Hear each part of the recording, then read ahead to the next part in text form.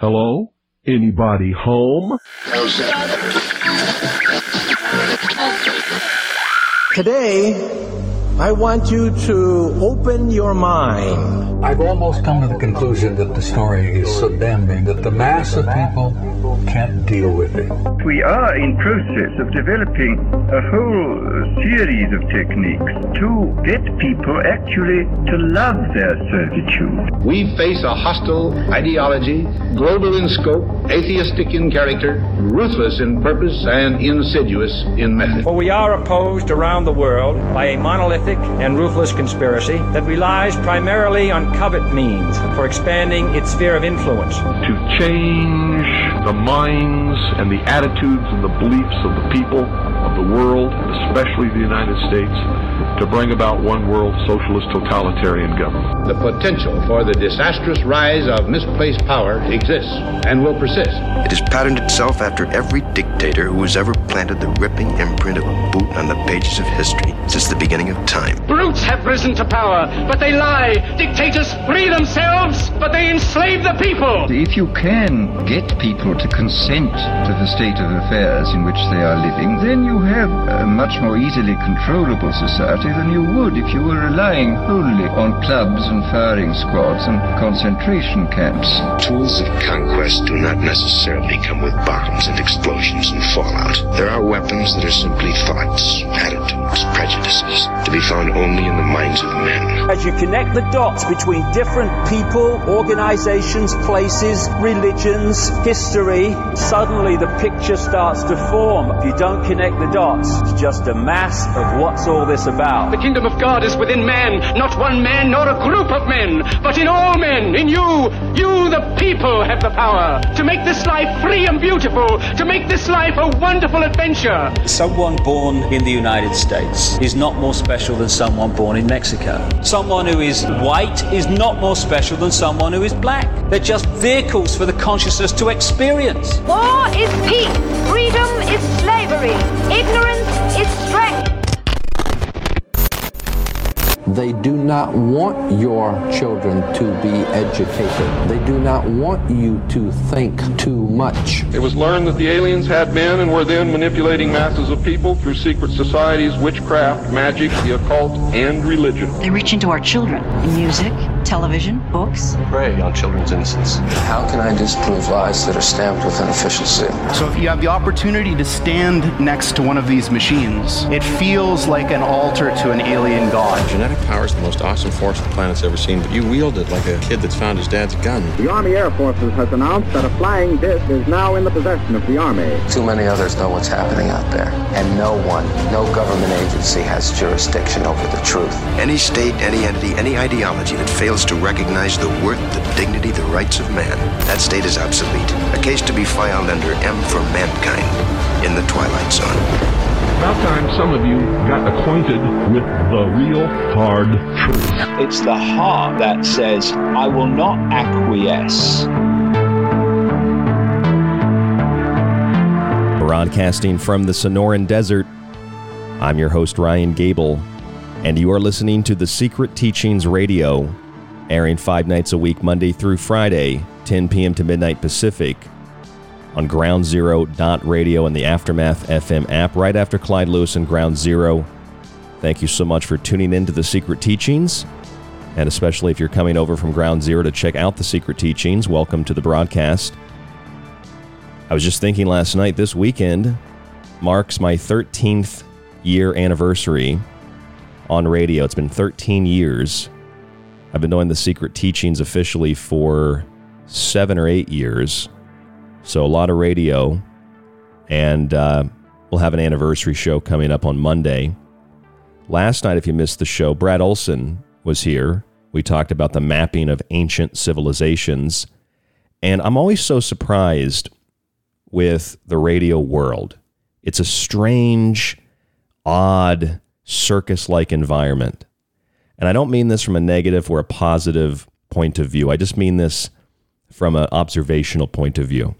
I think it's funny. Like, I do shows sometimes where I feel that I could have put more effort into them, and they'll get thousands of downloads and shares and likes. And then I do a show with someone like Brad, and I think, well, this show has to do really well. And we're talking about ancient maps and ancient civilization and aliens and all kinds of stuff. And then I see this morning that it has like a quarter of the normal downloads that I get by the next morning after the show airs. I just get confused. The radio world is so, it's harder to understand than the most complex mathematics, I think. And guys joke around and talk about how women are hard to understand. I don't think women or math or anything has anything on the radio business. I still don't get it. I still don't understand it. But you know what? I think a lot of it has to do with the algorithm. A lot of it has to do with what is allowed to exist in cyberspace on social media.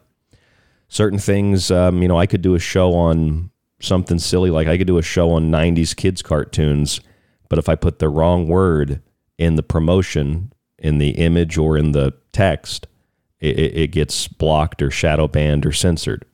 And then I likewise could do a show on something controversial like the Finders cult or Jeffrey Epstein or something like that.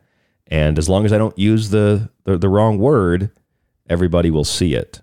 And so part of it, I guess, is also the modern age of technology and big tech, Silicon Valley censorship, and the inability and the unwillingness of so many people online to want to have open discourse about subjects.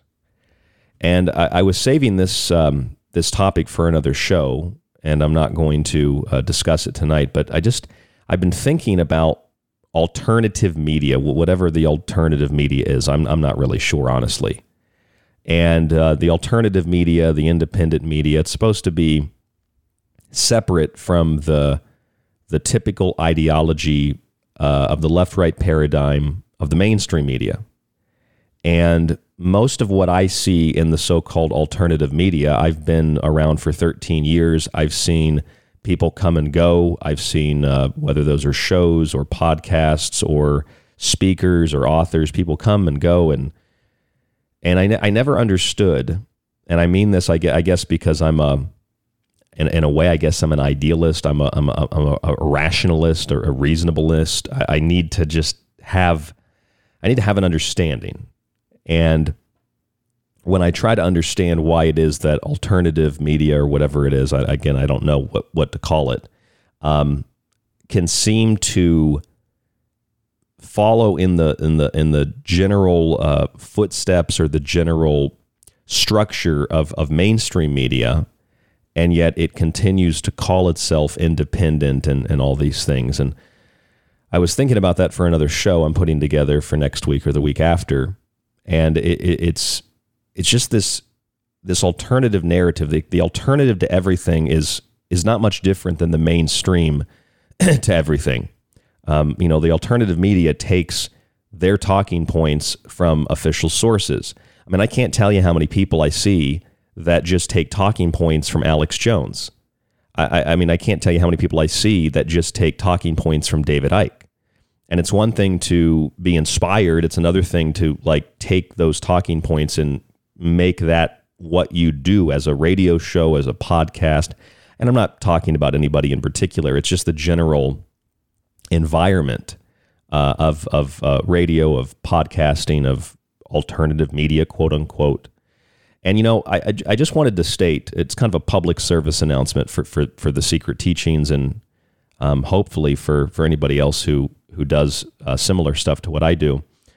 When I talk about things like artificial intelligence, or I talk about things like nutrition, or I talk about things like the occult or whatever, I live the way that I speak. And so I know that it might be unpopular for some people. For those of you listening, obviously you enjoyed this show, hopefully. I don't have Venmo and Cash App and all these. I don't even know what all the apps are. And I don't use Reddit and all the chans, and I don't even know what that stuff is. And to be honest with you, I don't really care. I use PayPal. PayPal's bad enough, and I don't really want to deviate from that. And if I do, I'm shutting down PayPal. I'll open up another account somewhere. I just don't want everything. I want there to be the least amount of digitization. I want there to be the least amount of computer systems running what I do. I want to be in control of it. I want to be making the decisions. I don't want, like I tried Gab, right? I tried Gab, and Gab censored me and blocked me. And nobody believes me that Gab blocked me and prevented me from posting things. Gab would not allow me to post certain content on their website either. And I'm sure that we have people that are listening that are big fans of Gab. It's like, look, I don't support Gab. I don't support the alternative media any more than the mainstream media. I don't support Donald Trump. I don't support most politicians. I am just an individual who wants to understand anything and everything. I mean, I want to read everything I can get my hands on. I want to interview people. And I've noticed in the radio world, and I've talked to other radio hosts about this, it's becoming more difficult to get some types of guests on the show because they don't want to be associated with other things you talk about. And this is, in my experience, a relatively new thing. And so I guess that's part of my public service announcement tonight is, I run this show. I don't have anybody producing it for me. Nobody runs the day-to-day. Nobody runs the emails. Everything is intentionally antiquated. I don't like having systems run my subscription service. So, sometimes people get upset at me and I tell them I'm running all of this myself. I don't get more than seven at the most hours of sleep a night. That's at best. A lot of nights I just don't have time I don't even have time to sleep. I'm running everything. And it's like, it's not a complaint, but I make like $1,000. I was going to say $1,000 a month, which is nothing. And now that, I have rental payments going up, I'm almost to the point where I'm going to have to get another job. And I just don't understand why there are things online that peddle total nonsense and garbage, like Third Phase of the Moon or the Wonder Boy twins and all the David Wilcock people. These people make millions of dollars selling nonsense and garbage, selling things that are provable as fake within seconds of an internet search.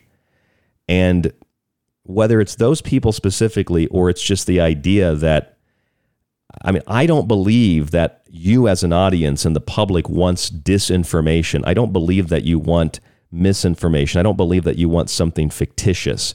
I think that I hope that you want thought. I just hope that you want open discussion and open thought, because that's what I want. And I hope that as an audience of the Secret Teachings, that's also what you want. And that's what I am trying to bring you here on the show. And that's what I'm going to try to bring you tonight. It is Friday, October 7th, 2022. We're coming up quickly on Halloween.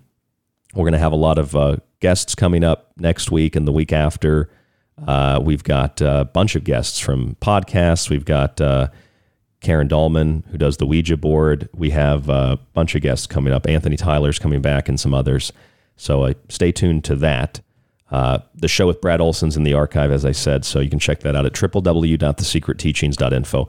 All this is going through my head as I'm preparing for tonight's show. And sort of going back to last night's show, I found this article after the show. It's from Vice, which is just terrible, terrible reporting. But they're reporting on a new study. And the study is about the origin of life. And the study says, basically, it says that it's been a long-standing mystery about the origins of life, about how life originated from non-living or abiotic chemicals. Researchers at Purdue University have shown that peptides, which are strings of amino acids that are crucial building blocks of life, as most of you know, that they can spontaneously form in droplets of water during rapid reactions that occur when water meets the atmosphere. So like when a wave hits a rock and throws up, some mist or something like that. And the study says, according to Purdue University researchers, this could occur in conditions similar to those that existed on Earth some 4 billion years ago when life first took hold on our planet. And they say the discovery provides, quote, a plausible route for the formation of the first biopolymers which are the complex structures produced by living organisms. That's according to the study. It was published in Proceedings of the National Academy of Scientists, or Sciences, I should say. The team of scientists say the discovery could speed up the development of drugs and medical research and allow them to design new chemicals and chemical reactions. That's what they're saying. So I thought that was interesting because I read that after the show last night, and although we talked about mapping ancient civilization with Brad, we were also discussing, even before he came on, why there can't be a merging of things like creationism and evolution, and why we're constantly fighting and bickering and not even debating over religious creationism and I don't want to label all scientists as atheists, but the idea of atheistic evolution. And I've gotten at least 2 more emails this week. I get people that are so furious at me for not being a Christian. I had a guy, I'm pretty sure he was drunk. So, I mean, he was drunk. So what am I supposed to do? Get upset at him? I'm not upset. But this guy emails me and he tells me that he couldn't find the show. Obviously his fault because the show's on. But he said that he's basically upset with me because I said I'm not a Christian and I don't explain why I'm not a Christian. It's like there's just these cults.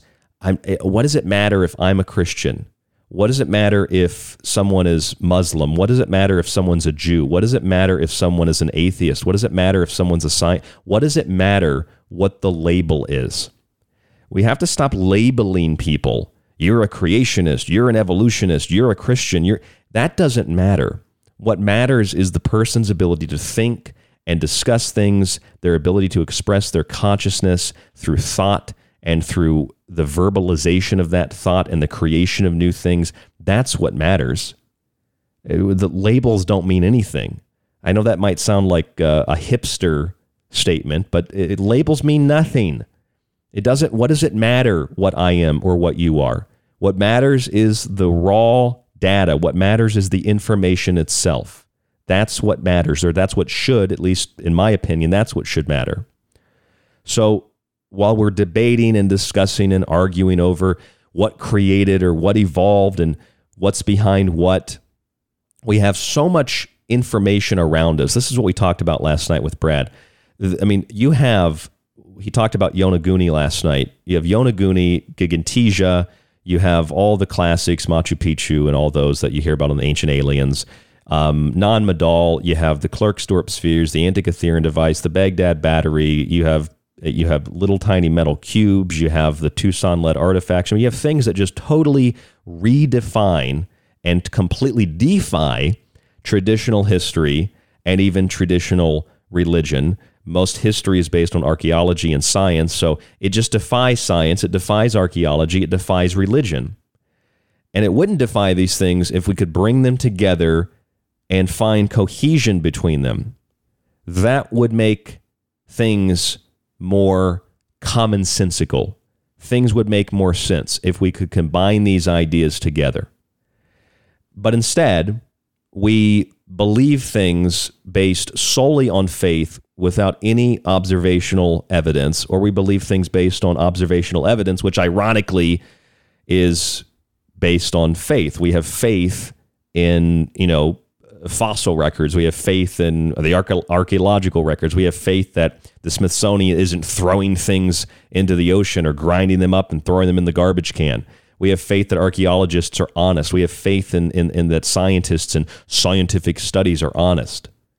I mean, we still have no idea how the moon was formed. And yet, over decades, scientists keep producing these studies. I just read another one last night.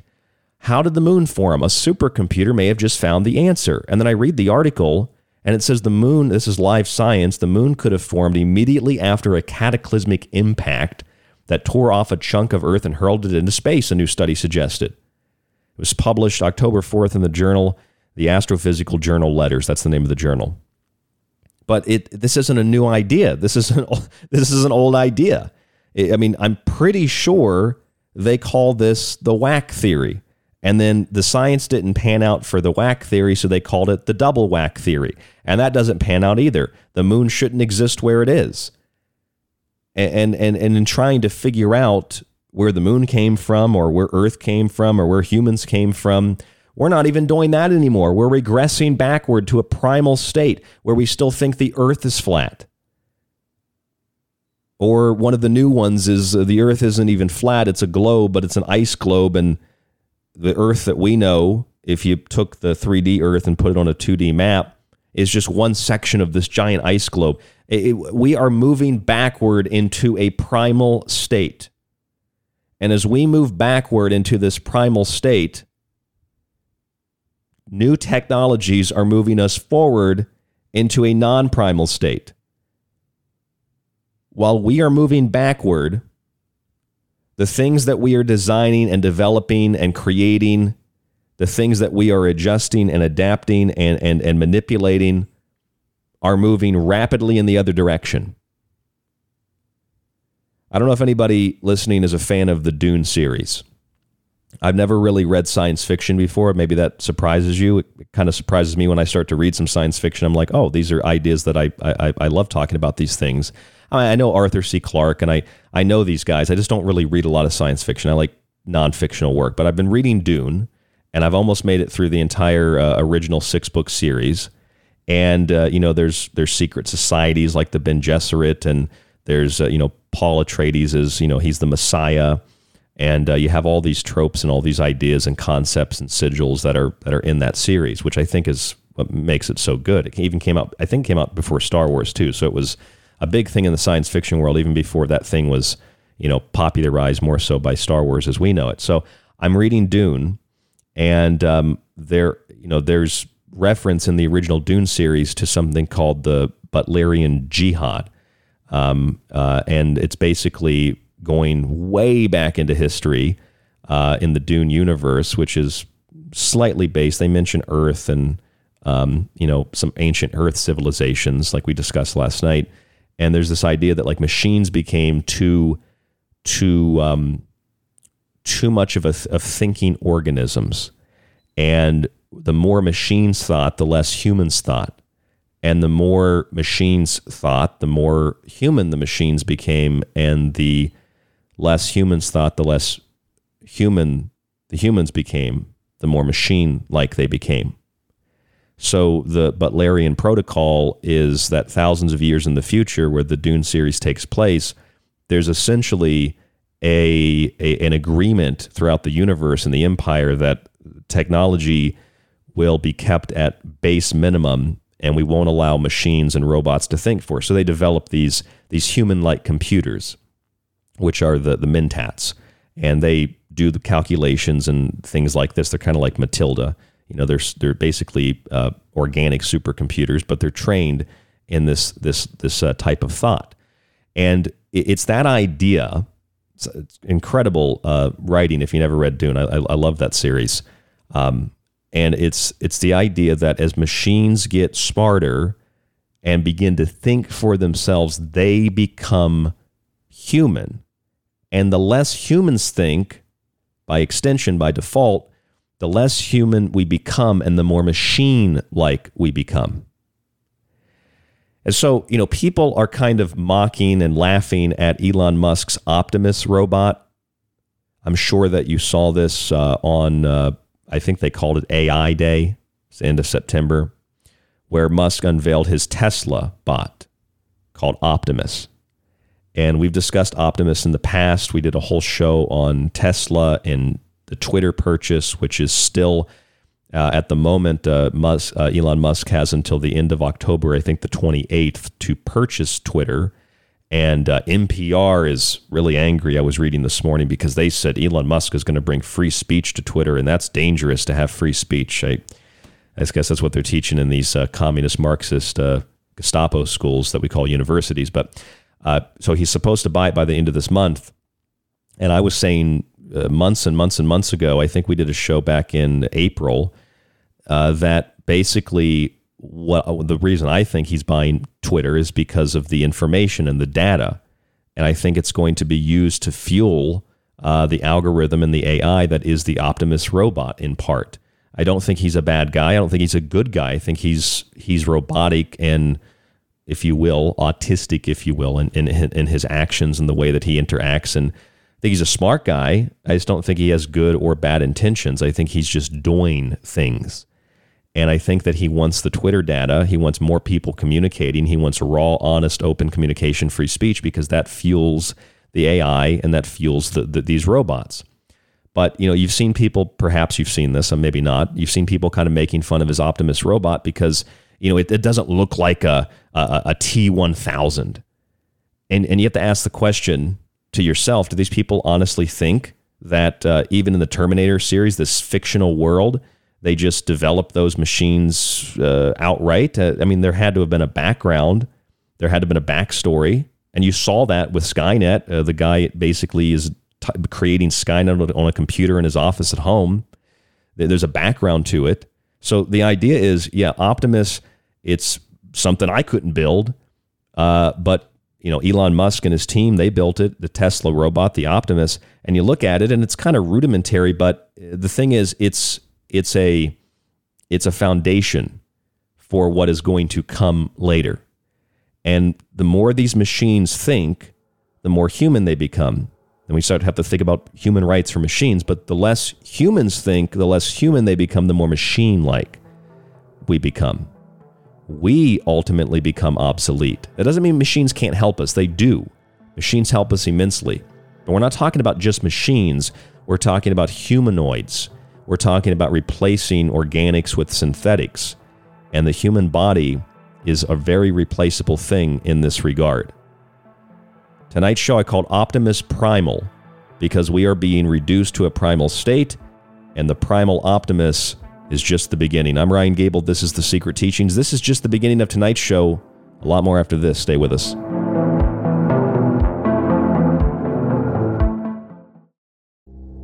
The Secret Teachings radio show is on Facebook and Twitter. Just search facebook.com/The Secret Teachings to like us, and TST__radio to tweet with us. I hope that you'll check out my new book, Liberty Shrugged. I wrote Liberty Shrugged to provide historical context and to dispel many of the myths that we learn about in American history.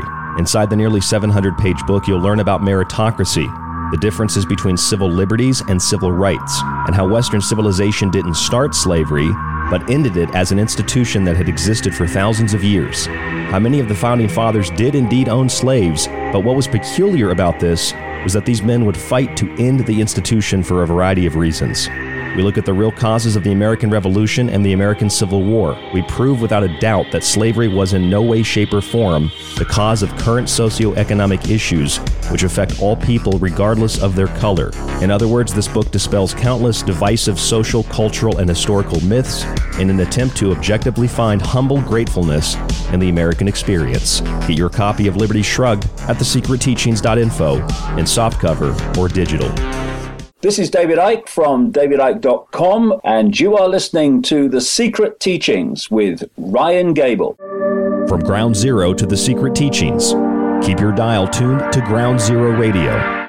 Want to hear more of the Secret Teachings radio show? Search for the show on any radio or podcast player, or find links and a free archive at thesecretteachings.info. If you want to get rid of those annoying ads and get extra perks like access to the montage archive, digital copies of Ryan's books, and early access to the show, then subscribe to the full show archive at thesecretteachings.info. Visit the website and click the button that says subscribe. You can do so monthly, yearly, or through a one-time donation. Your support always keeps the Secret Teachings on the air. If you enjoy The Secret Teachings and want to hold years of Ryan's research in your hands, visit the website and grab a physical and digital copy of Ryan's books. Occult Arcana will introduce you to sacred myths, folklore, magic, and alchemy. The Technological Elixir will take you from transhumanism and AI to black goo and UFOs. Food Philosophy will change your mind about what we call food, germ theory, and geoengineering. And remember, shipping is always included. Some restrictions exist for international. Visit thesecretteachings.info. This is one of the best discussions I've been on in a long time. You guys are right on it. Howdy, this is Joe Mars, and you're listening to The Secret Teachings. Attention, you are tuned into restricted airspace. Tune out immediately. This is the frequency of the secret teachings on Ground Zero Radio.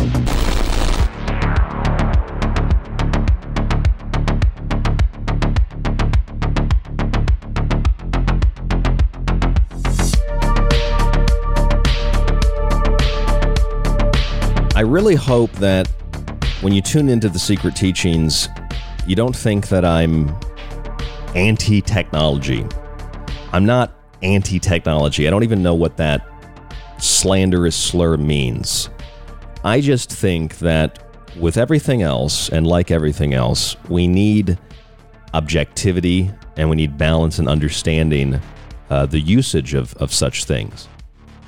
I'm not sure how many of you are Catholics or how many of you are Christians or religious in some way. I'm sure a lot of you, because I get a lot of crap because I'm not a Christian, although I live more like a Christian than most Christians I've known. But, Catholics tend to believe, probably more so than most Christians, that the body of man is impure, right? That there's something impure about it. And you can interpret that in a large variety of ways, but the idea is that the body is impure and that the flesh is in decay, and as a result of that, we need external, if you will, salvation or vicarious atonement. And so in order to achieve this salvation, we have to go through what, as an occultist, we would call the lesser birth. And the lesser birth is basically the Christian idea, the Christian notion of being born again. Now, philosophically and symbolically and esoterically, hidden within this impure body is the Savior. That's why they say that Jesus knocks on your heart and you let him in. It's inside of you. And when you say, like, I'm an extension of God, or the God is within me, that obviously is interpreted quite literal by Catholics and Christians and others, and they find that to be offensive and sacrilegious, and they find that to be just a terrible, terrible thing. It's evil. It's demonic. How dare you say you are God? You are an impure being that needs to be whipped and beaten into submission. But the thing is that unless you have this idea of sin, you cannot have salvation because there's nothing to be saved from. If you're just perfect, then you don't understand what is wrong because you never do any wrong, right? There's no salvation without sin, and there's no resurrection without death. Again, this is the Christian idea of being born again. But if you go into the mystical and the mythical tradition of Catholicism and Christianity, you find the Gnostics, just like you find Sufism in Islam, you find the Kabbalah in Judaism, and you find the various Eastern religions, which tend to be more mindful and focused on spiritual development as an individual passion and thing. So the Catholics, as opposed to, let's say, the Christian mystics, the Gnostics, were really separated by the concept of guilt as it relates to original sin. So when we have the idea of God turning into man, right, the Son sacrificing himself for all mankind, that's the vicarious atonement. We're waiting for that to happen so man can be absolved of his sin. Now, to the Gnostics, they believe something slightly different. The Gnostics believe that this sin was a fault of God's injustice. In other words, an imperfect creator designed an imperfect world. For it was not Adam's fault for his misdeeds, it was the result of Eldabaoth, kind of like the devil, the opposite of God. It was Eldabaoth's error. Now, whether you have ever heard this or believe this is irrelevant, because there are people who do believe that God is unjust as a concept, let alone a deity, and God is imperfect, and God created an imperfect world. And as a result of that, and this is for me, where things get a little confusing. They believe, mostly those at Silicon Valley and others, they believe that they can fix the problem that God created with creation, right? So they play on a notion and an idea that they themselves don't believe. They don't believe in creation. They believe in evolution, random chance, that they can be the gods by usurping the cultural God, the God of the Bible, the God of Islam, Allah, and etc., and that they can create a more perfect world. So they essentially are saying that they can replace God, except in the Gnostic tradition, although God's injustice and God's imperfect creation is not so much a fault of God, the good God. It's a fault of the bad God, if you will, Eldabath. So in a sense, they are not positioning themselves as this evil thing to take over the world, as some believe. They are positioning themselves as the savior of mankind to fix the devil's error in creation. That's what Silicon Valley is doing. That's what the tech gurus and the tech giants are doing. Just a few days ago, I don't know if you saw this, I'm sure most of you have by now, Elon Musk unveiled the Tesla bot, or the Optimus bot. And some people made fun of it and said, well, look at that thing. That's ridiculous. That it can't do backflips. It can't hold guns. It can't go into battle. What's the point of that? Well, it's a stepping stone to more advanced robots, to more advanced technology, first of all. And even CNET, the tech website, they ran a headline that said, don't laugh off Elon Musk's Tesla bot. Optimus is the real deal. Tesla is putting together the right engineering team for rapid progress, which is, yes, what they are doing. It's pretty clear to see that. I also think that Elon Musk is purchasing Twitter not because he believes in free speech, maybe he does, but because free speech is a beneficial and positive thing that can benefit the further development of AI and his Optimus robot. How? Why? Well, because allowing more people, everybody, to speak on the largest social media platform in the world, that is more data that can be learned from. That is more data that can fill the brain, artificial, of course, but can fill the brain of this new technology, literally and figuratively. So, of course, he wants there to be free speech. Of course, he wants there to be open discussion, because that's more information. That's more data. And that's what the world is run on. It's run on data. It's run on algorithms. You might think that you select the next TV show to watch on Netflix, but more often than not, Netflix is making the decision for you.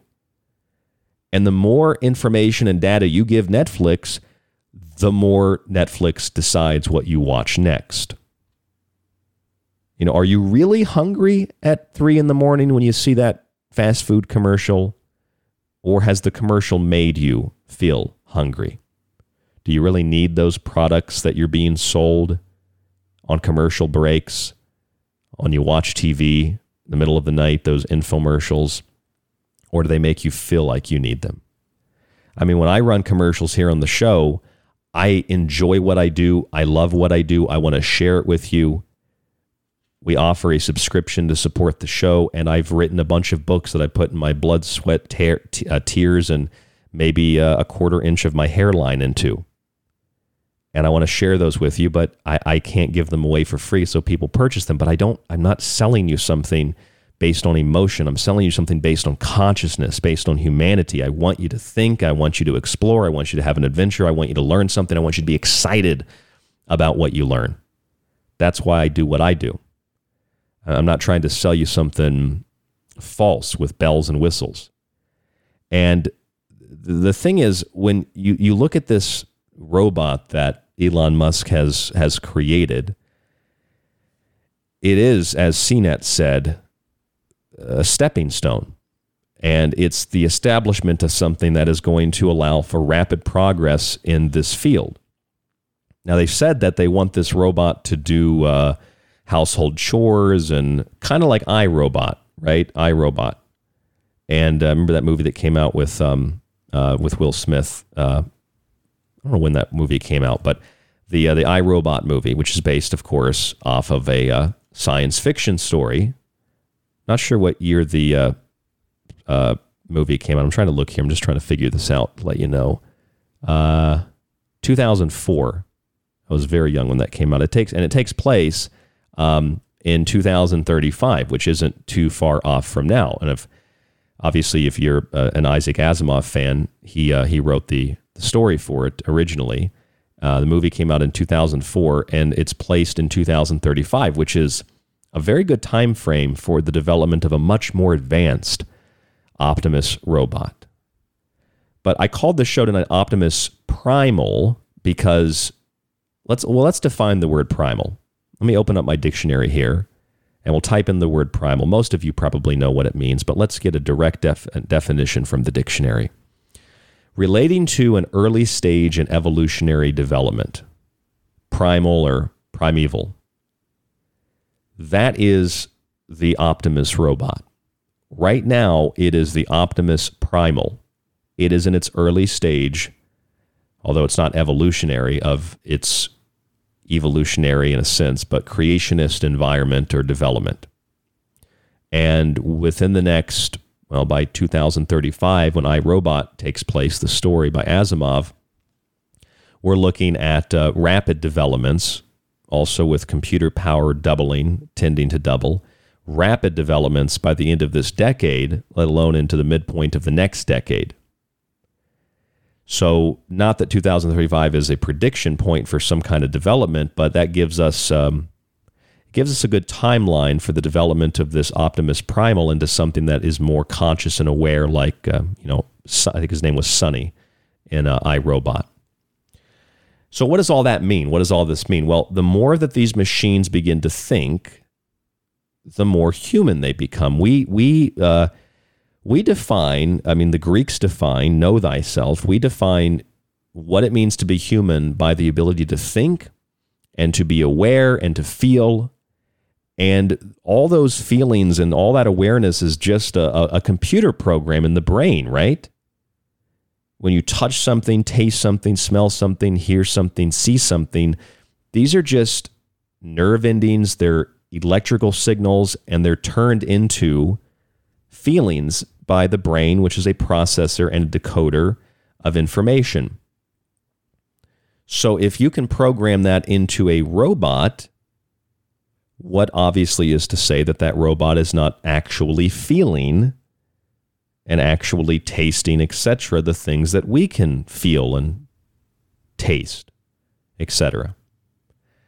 But the more we are able to think and have complex thought, which I think is really important, the more human we become, the more we can express our conscious awareness and develop things like the mind of God and the universe, creating or allowing through creation for the evolution. I think they're sort of one and the same.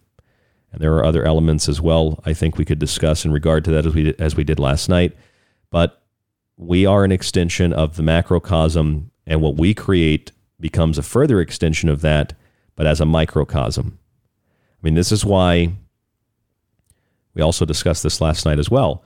This is why our ancestors, I believe, were able to look up into the heavens, were able to look at the stars and come up with a general idea of a solar system, right? Of a sun and planets revolving around it. And based on the idea of as above, so below, they said, well, if the macrocosm looks like this, the microcosm must look like this. The universe is made up of that. So the tiny universes inside of ourselves must be made up of the same thing. And you don't need a microscope to know that. You just know that the protons and neutrons of an atom are basically the sun, and the electrons are the planets. That's the microcosm in comparison with the macrocosm. And in between that, you have other examples.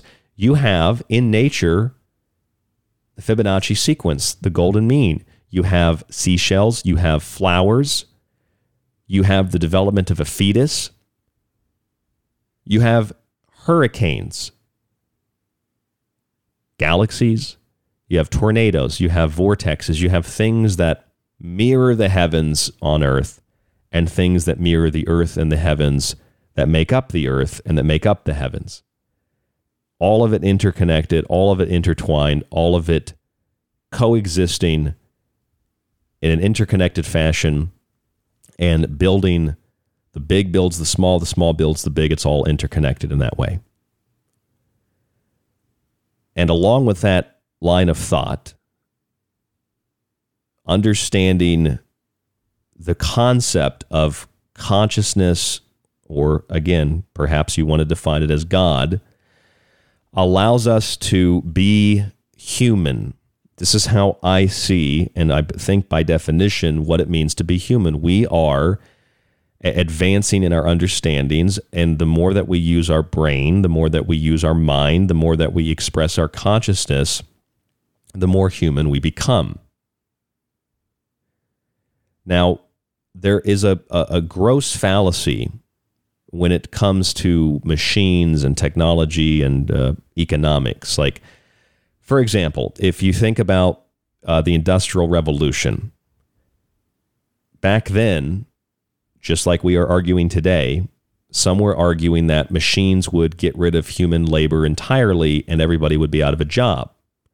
And they said that was a bad thing. Others thought that was a good thing, and we would live in a utopian society where we wouldn't have to do anything. Machines would take care of everything. But the catch is, and the irony is, all those machines did was take away more difficult work or make certain work easier to do, and make work that was only producing a little bit produce a lot. So as machines took over certain responsibilities, new jobs developed. Like the idea of, well, now you have to have someone to maintain the machine. So that creates a new job, although even though other jobs are destroyed. Would we say that someone who was a whaler, who was finding whales and killing them and taking the fat to make oil for lamps, and that was before electricity? Electricity is going to put these whalers out of business.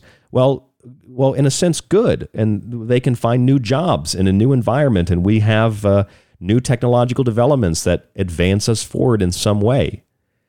But the thing is about machines and technologies like this that are not a fallacy and that are not ironic is when we start building them to replace us and I mean not in a workplace, but as actual beings, as actual creatures, to replace that which is organic with that which is synthetic. And when we watch the development of these technologies, what we're watching is artificial intelligence and algorithms learning from what we do. They're like the Martians from the classic story and broadcast, War of the Worlds. They are watching and scrutinizing humans on Earth as you would watch droplets under a slide or under a microscope, creatures under a microscope. The AI, the artificial intelligence, is learning from what we do. Now, as we've employed AI and algorithms, that has allowed for the development of new jobs. It's not allowed for the total elimination of human labor. In fact, the more machines, the more technology we have, it seems like life becomes more difficult. Although on the surface, it feels as if life is becoming easier because we have a microwave, because we have a door cam, we have a cell phone. But, as I said before, quite literally, when you're staring into that cell phone, when you're staring into the tablet or the computer or whatever it is, what exactly is that? That is a black mirror. That is a screen that you are looking into, whether it's on or off, and the energy that you are investing in that and directionalizing toward that is the energy that one might find in occult practices, which would be geared toward and directed toward the creation of an artificial thing.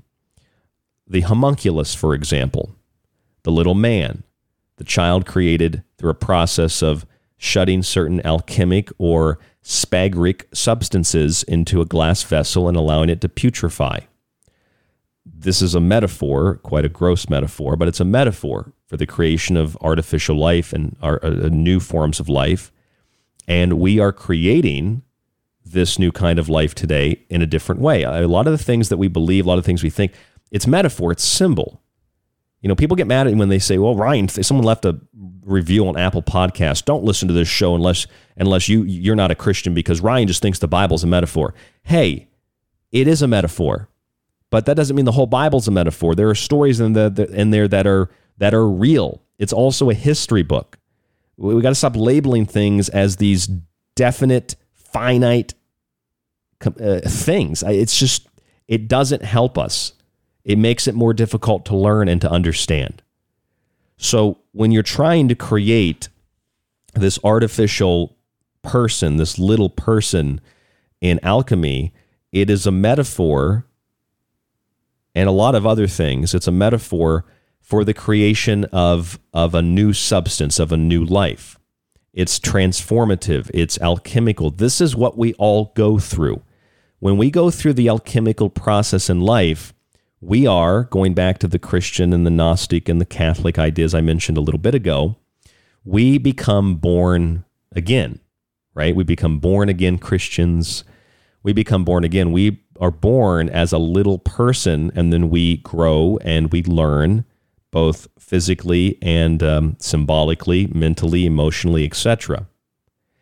And those that are unable to grow never reach the point of being able to fulfill the alchemical process, never are reborn. And then we develop these ideas of they're having to go back through the process of death and rebirth and all that stuff and star children. Personally, I think a lot of that is just total delusion. But the concepts are not delusional. And the concepts of the creation of a little person, the rebirth, the being born again, alchemical transformation, that's very real. And we all experience that in some way, whether we experience it in its fullest capacity or not. So understanding the machine, mechanical, technological, robotic aspect, and understanding the spiritual, alchemical, transformative aspect, I go back to what I said earlier. The more that the machines think, I'm not talking about the cotton gin. I'm not talking about a tractor. I'm not talking about a calculator. The more that machines actually think and become conscious, the more human they become. I'm not the first person to present this idea. This is not a new idea. But what might be a new idea for some people is that the more humans invest their essence, soul, spirit, consciousness, and energy into those machines, the more you are transferring yourself into that digital, mechanical, cold metal thing, structure, reality. So when people say that I'm not going to upload myself into a computer, I'm not going to support that, I don't believe you can upload consciousness, you're actually very, very wrong. And whether you believe that or not truly, and whether you live that outside of your statement, is irrelevant, because whether you know it or not, I'm included in this, we are already transferring our energy to these machines in order, and I mean that conceptually, machines, in order that they become human and we become obsolete. See, this is where the idea of avatars and uploading consciousness, this is where all this comes into play. We might not be fully conscious of it, but we are transferring our consciousness to machines, to those vessels, and we are birthing new things within them, which again, that is the alchemical process and the creation of the homunculus. We are putting our energy into a vessel, and the more that vessel is fueled by that energy, like the lightning strike, Frankenstein's monster, all that, the more energy we put into that vessel, the more that the little thing, the little person, begins to grow and begins to form. And the more that it grows and forms, the more conscious it becomes, just like a baby. The more conscious it becomes, the more human it becomes. And as we transfer ourselves into these vessels, we don't have to upload consciousness by plugging into a computer. The more we transfer our essence into these things, part of that is through the data, the big data, that is uploading into the machine. That is the avatar. That is the transference of consciousness. The more we do that, the more human it becomes, the more avatar-like it becomes, the more conscious it becomes, and the less conscious, the less human we become. So as we are waiting for some kind of, you ever seen The Incredibles, the little boy that waits outside Mr. Incredible's house? And Mr. Incredible's like, what are you waiting for? He's like, something incredible to happen. We're just waiting for something incredible to happen. We're like, oh, look, there's a robot. And some people are like, oh, they're going to take our jobs. And no, none of that's going to happen. But the more that you support systems that are actually conscious and aware, the more you are creating an avatar, the more you are transferring your essence and consciousness to a vessel, the more you are performing an actual alchemical experiment in the ancient tradition by which you are becoming more machine-like and transferring yourself into that vessel. You are becoming more machine. It is becoming more human. It is sucking the life out of you and turning you into that Morpheus battery, if you will, where the machines feed off of us, but it's not because they're liquefying us in a field to grow humans. They're feeding off of the essence and the energy. We're transferring our humanity to those metal vessels, conceptually, literally, figuratively, etc. I'm Ryan Gable. This is The Secret Teachings. A lot more coming up after this. A little bit different than the first hour. Stay with us. We'll be back. You're listening to The Secret Teachings. For more information on the show or to contact Ryan, visit thesecretteachings.info or email Ryan at rdgable@yahoo.com. Hey, this is John Peasy at johnpeasy.com, and I'm here with Ryan Gable from The Secret Teachings. So it's taken months, but my new book, Liberty Shrugged, is finally available. Nearly 700 pages with archived images. It will leave you fascinated and wanting more.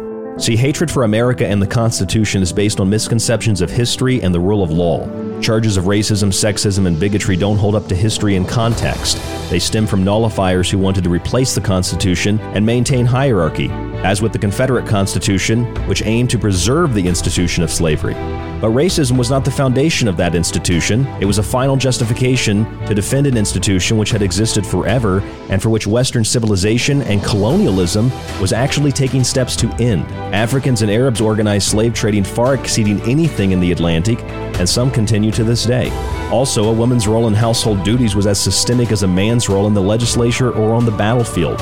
Indian tribes, when they weren't at war with one another, were choosing sides with the Europeans. See, we can't address history from the air-conditioned seats of a progressive university and pass judgments on men, women, and events that we know nothing about. My book, Liberty Shrugged, attempts to dispel countless historical, cultural, and social myths in order to find an objective understanding of history, the present, and the future. It's Liberty Shrugged at www.thesecretteachings.info. I hope you'll get a copy today for yourself, for your friends, for your family. I think you'll really enjoy it. If anyone can hear this broadcast, I'm still on Earth. This is the frequency of Ground Zero Radio. Ground Zero with Clyde Lewis, and The Secret Teachings with myself, Ryan Gable. You could listen to this. And again, people say David has no evidence, David has no evidence. I hate this channel. Or you could listen to The Secret Teachings with myself, Ryan Gable, 5 nights a week on Ground Zero Radio. Join us to explore the outer limits of history, symbolism, parapolitics, and more. We'll explore a little bit of everything, but don't take my word for it. I'm kind of like you. I'm the last of a dying breed, a generalist. That's The Secret Teachings, 5 nights a week on Ground Zero Radio.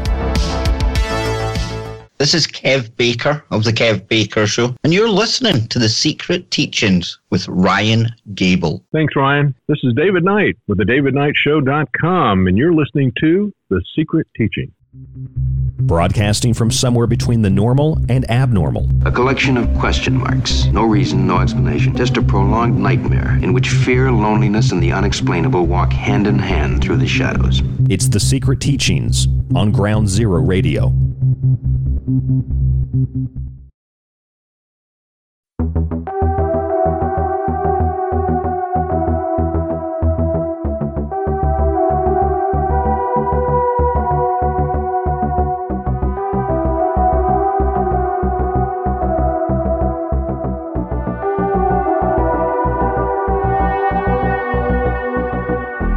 You are tuned into The Secret Teachings Radio.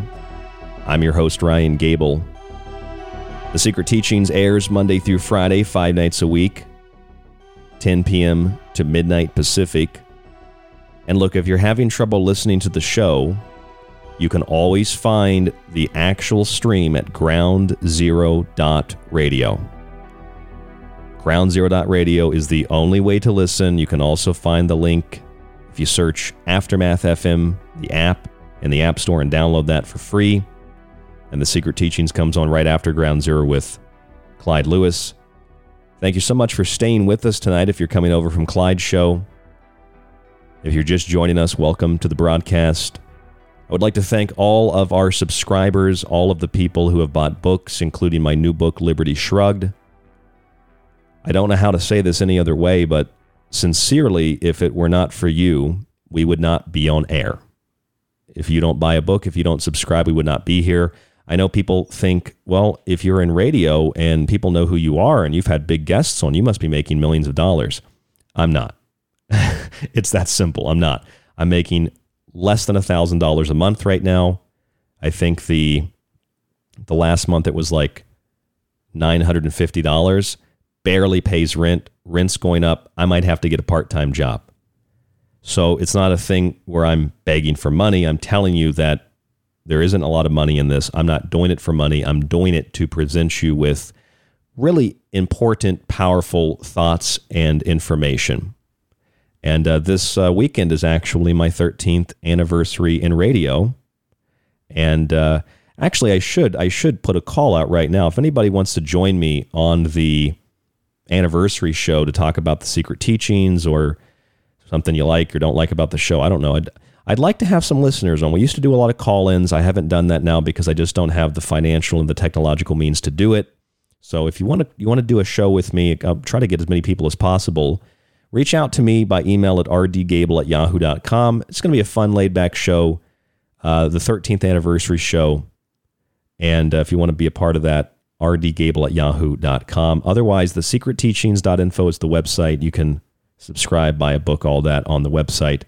Our affiliate sponsor, Pro One Water Filters. And if you want to check out our social media pages, you can do that. We are shadow banned, blocked, censored, etc. But if you want to find us, I still post the promos there, TST__radio and Facebook.com/The Secret Teachings. You know, when I'm shadow banned, I don't have like a whole conservative party to support me. I don't have Christians to support me. When I'm shadow banned, I don't have like the whole Democratic Party to support me. I don't have like atheists to support me or Satanists. I'm just me. It's just I'm just a unique individual like the rest of you. And I have thoughts that I want to share with you. Like, you know, Elon Musk unveils this Optimus robot, right? The Tesla bot.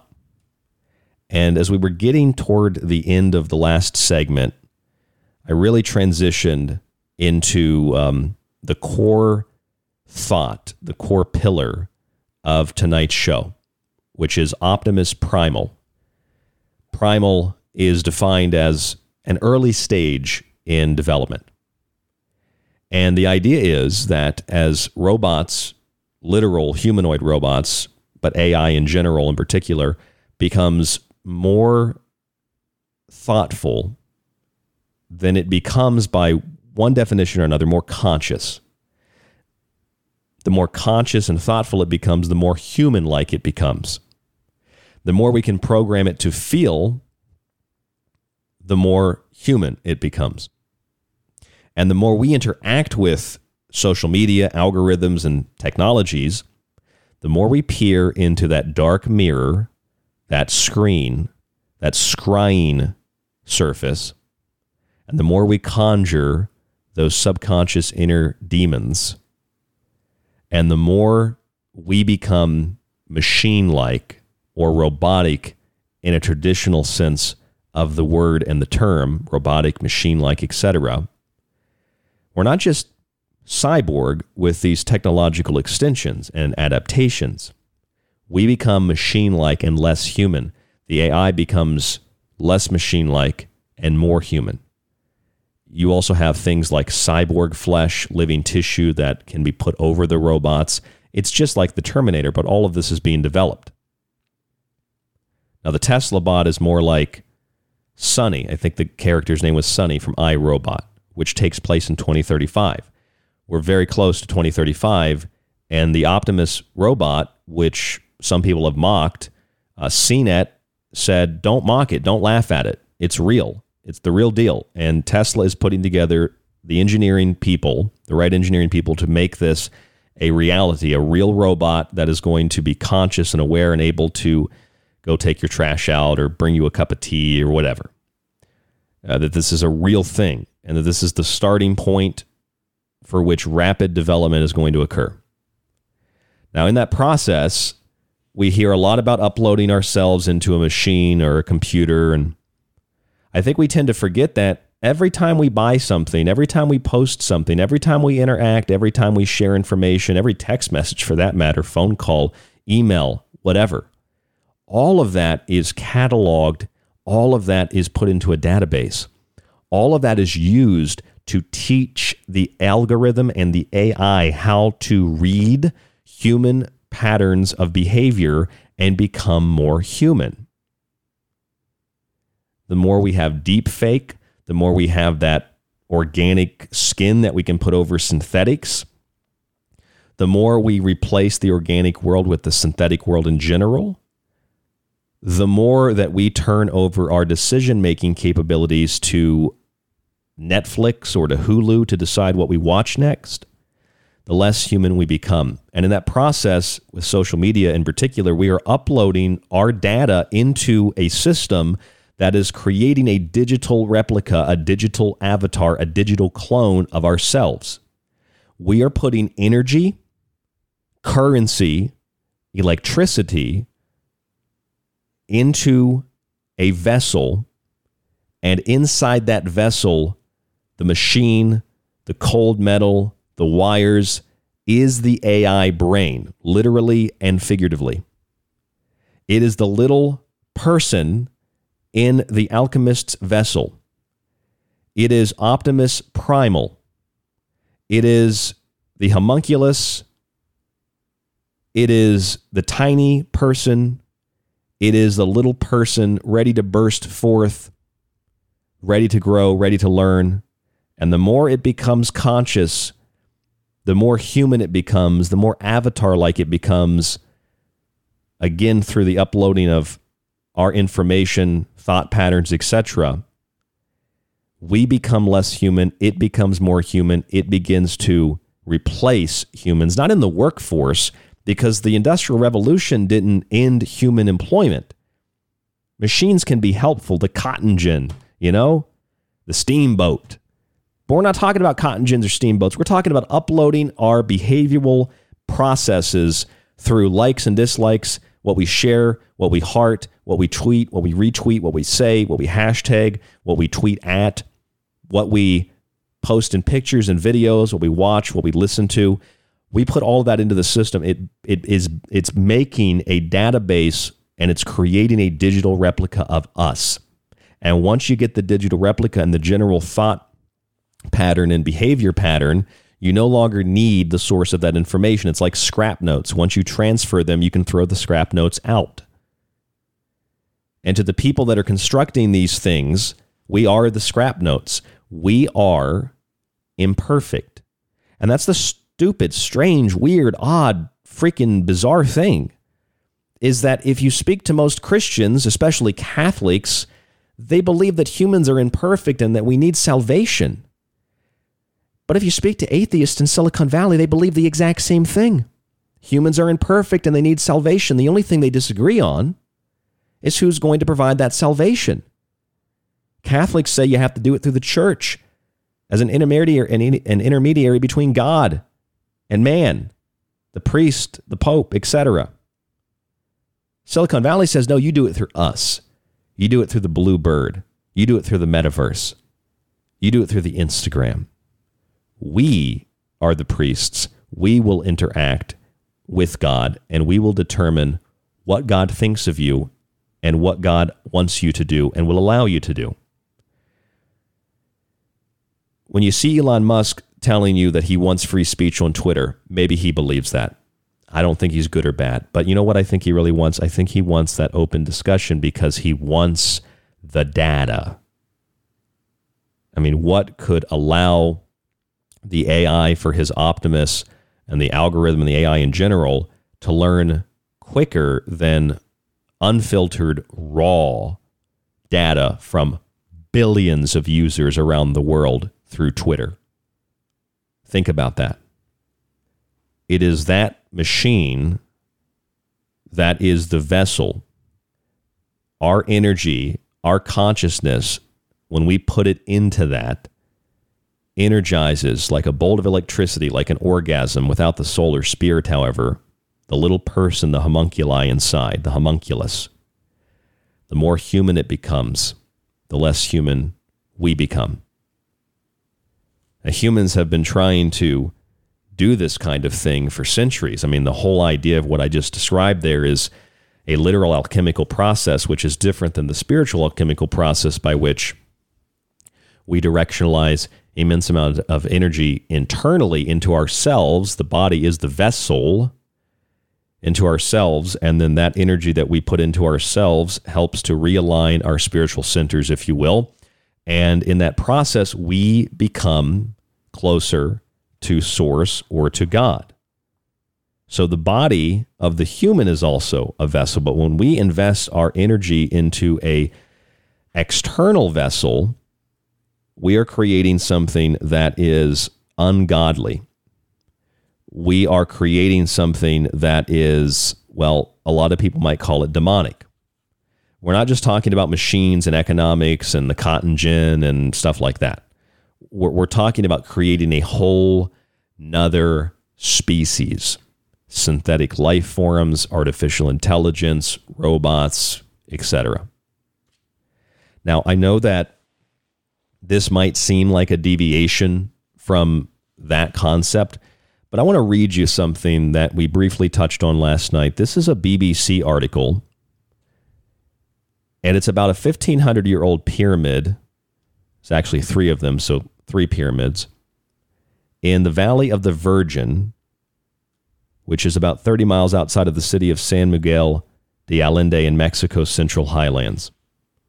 Another place in the world that most people have never heard of. I never heard of it until this week. Discovered relatively recently, and it completely redefines our understanding of human civilization, history, archaeology, science, even religion, which is really the point that I'm getting at here, and this is why I want to read you a little bit of this story. Archaeologists found these 3 pyramids. The larger pyramid is called the House of the 13 Heavens. Interestingly, there are 13 houses of the zodiac with Ophiuchus, the serpent, right? Now, they originally thought that the place was built in 540 CE by people who had lived there at the time. The DNA analysis shows that the people who were at the site, the skeletal remains, came from a variety of different tribes and cultures, etc. So they thought maybe this is a multicultural center, kind of a societal, civilized hub, kind of like an open marketplace where several people came from different tribes and different backgrounds, etc. Now, the other 2 structures were called the House of the Wind and the House of the Night. They believe that these structures were meant to keep time. You know, basically like a giant watch or a giant atomic clock. Now, according to the archaeologists, the people that they think built these structures had no written texts. They had no language that was discernible in regard to understanding how, without any written text that were available, they could have built these incredible structures. You'd think you'd have to have some kind of writing and language that was mixed with, mathematical, engineering, etc. skill to be able to build these things.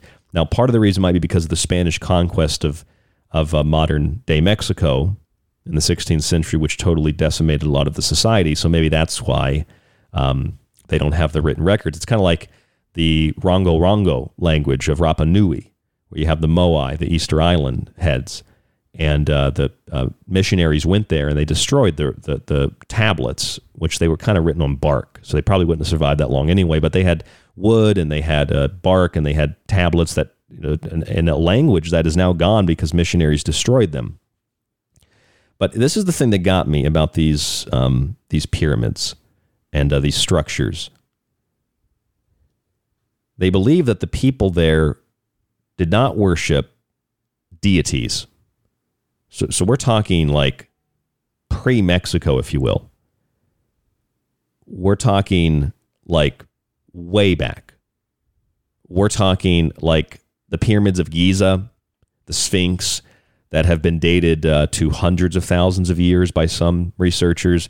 We're talking about these pyramidal structures all over the world that probably came from an advanced civilization millions of years old, probably millions of years old. They didn't worship deities. Deities came about later. They worshiped creation. They worshiped space. They worshiped time. Now that sounds like some kind of hippy-dippy festival in the desert where everybody's taking like acid. Sounds like some kind of Burning Man thing or some kind of Storm Area 51 thing, which just turned into a rave. It sounds like that a little bit. It sounds like Sedona. And we worship creation, man, and space and time and all these things. And the thing is, when I talk about stuff like that, I'm not mocking people who live in Sedona, but I understand that's why I don't talk to people like that, because they think I'm mocking them. But I can't take that pseudo-spiritual.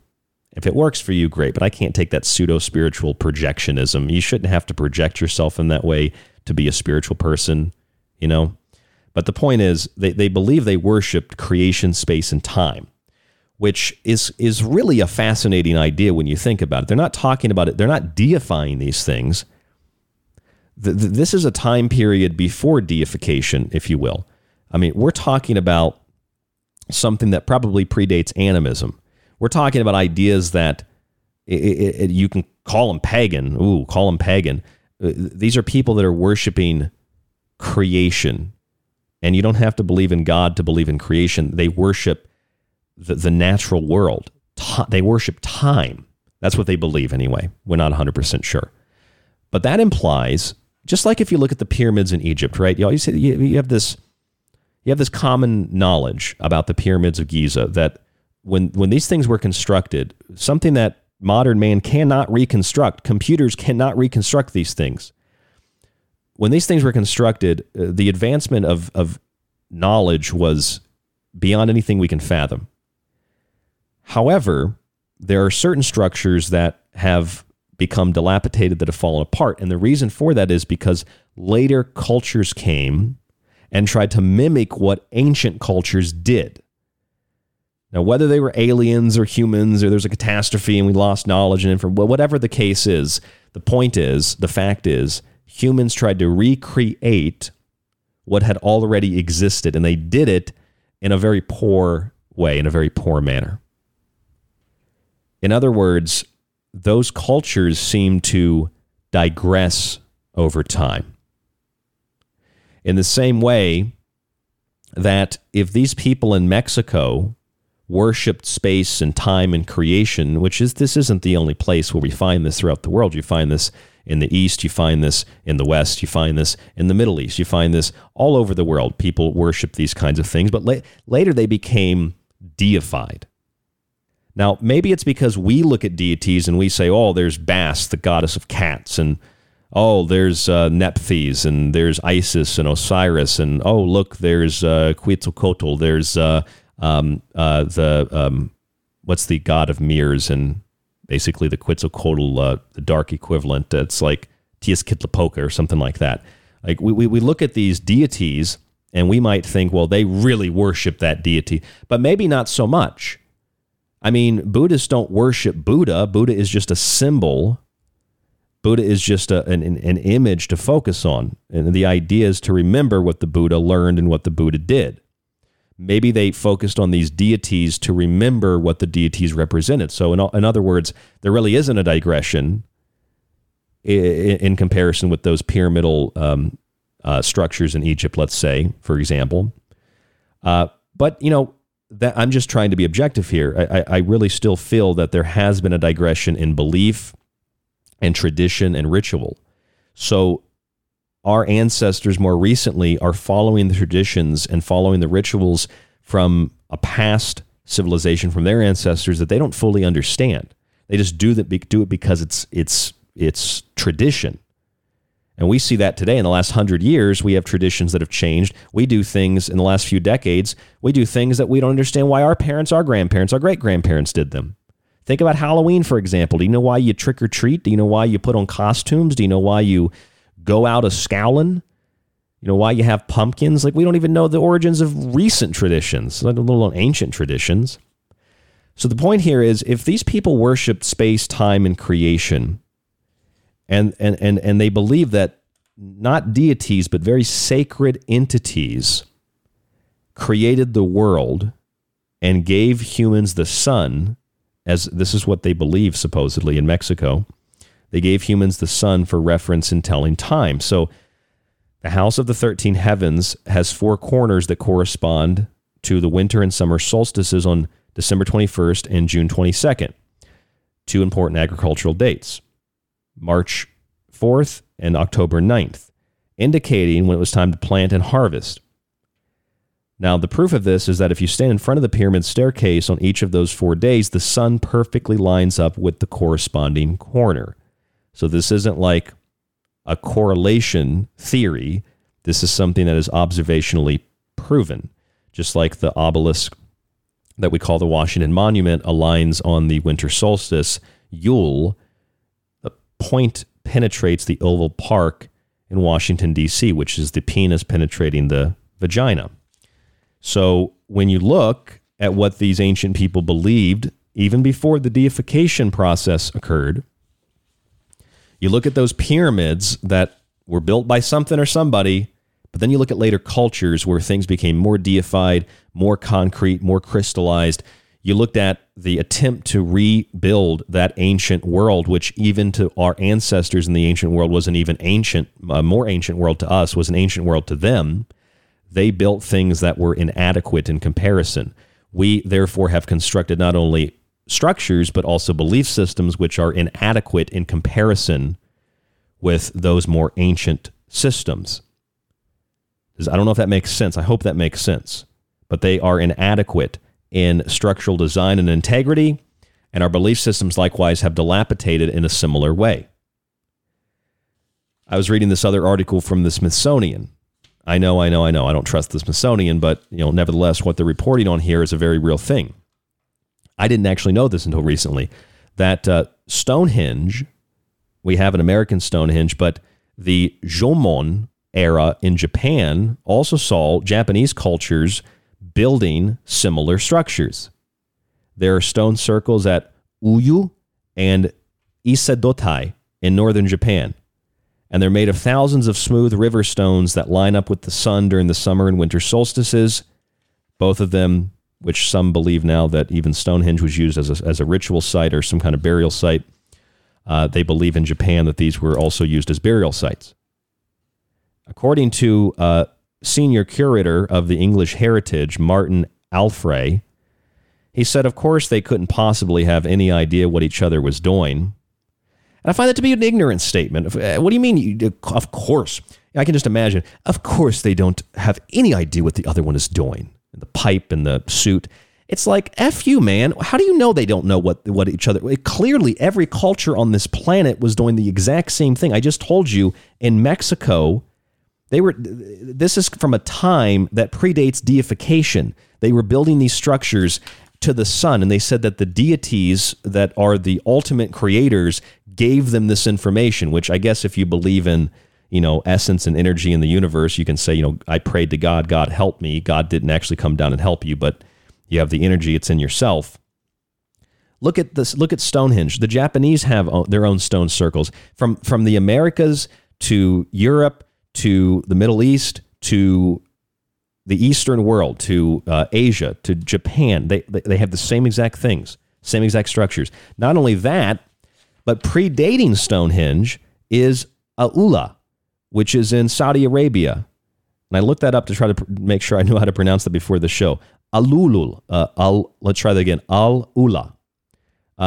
Thousands of years old, but they're finding monuments in this area. And they found 1,600 rectangular stone structures spread out over an area of 300,000 square kilometers, built very consistent. They originally called them gates because they looked like gates. And these things are beyond 2,000 years old. They don't exactly have a date. And they have just incredible architecture. Some of these stones, these giant structures weigh 12,000 tons. And they've only excavated 5 of 1,600. Just like Göbekli Tepe, they've only excavated like 5%. Same kind of a thing, very close to that, I think, in Egypt, the Giza Plateau. Our ancestors clearly were accessing something that was far in advance, far superior to what we have today. And in comparison with that and the high level of technology we have today, I want to make it very clear, and I want to make the distinction in the next segment, the contrast and the comparison between the two, because I think it's really important. What is the difference between that type of advanced technology and the type of advanced technology we have today? I'm Ryan Gable. This is The Secret Teachings. There's more after this. Don't go anywhere. It's Optimus Primal tonight on the show. Stay with us.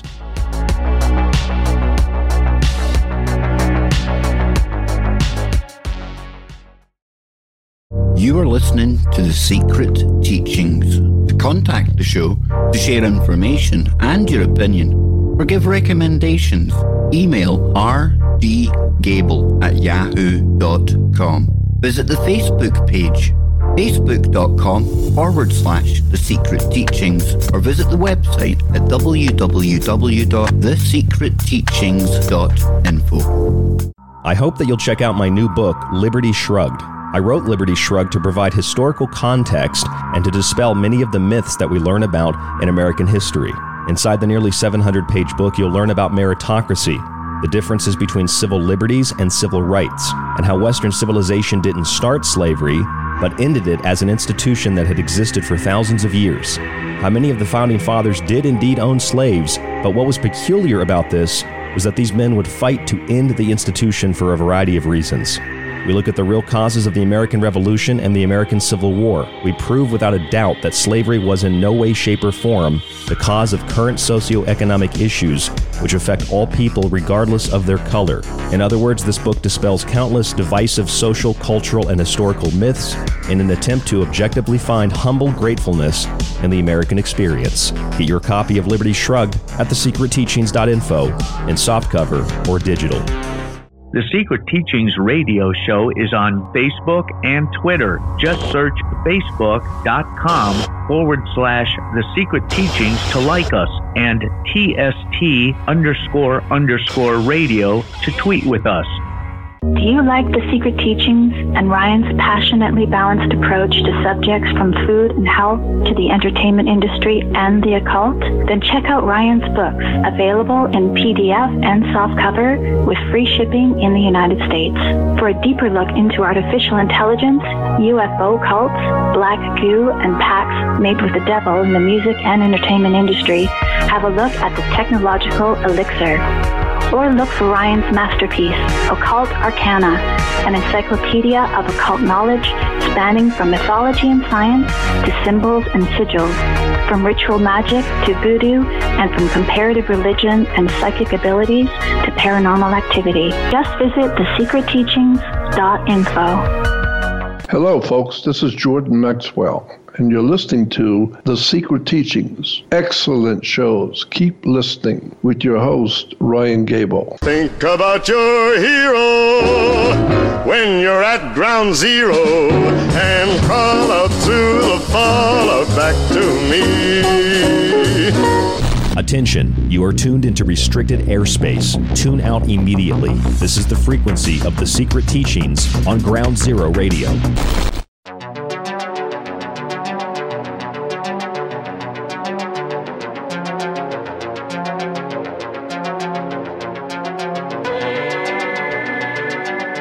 So you know those pyramids in Egypt that are very famous? They're also found all over the world, some underwater.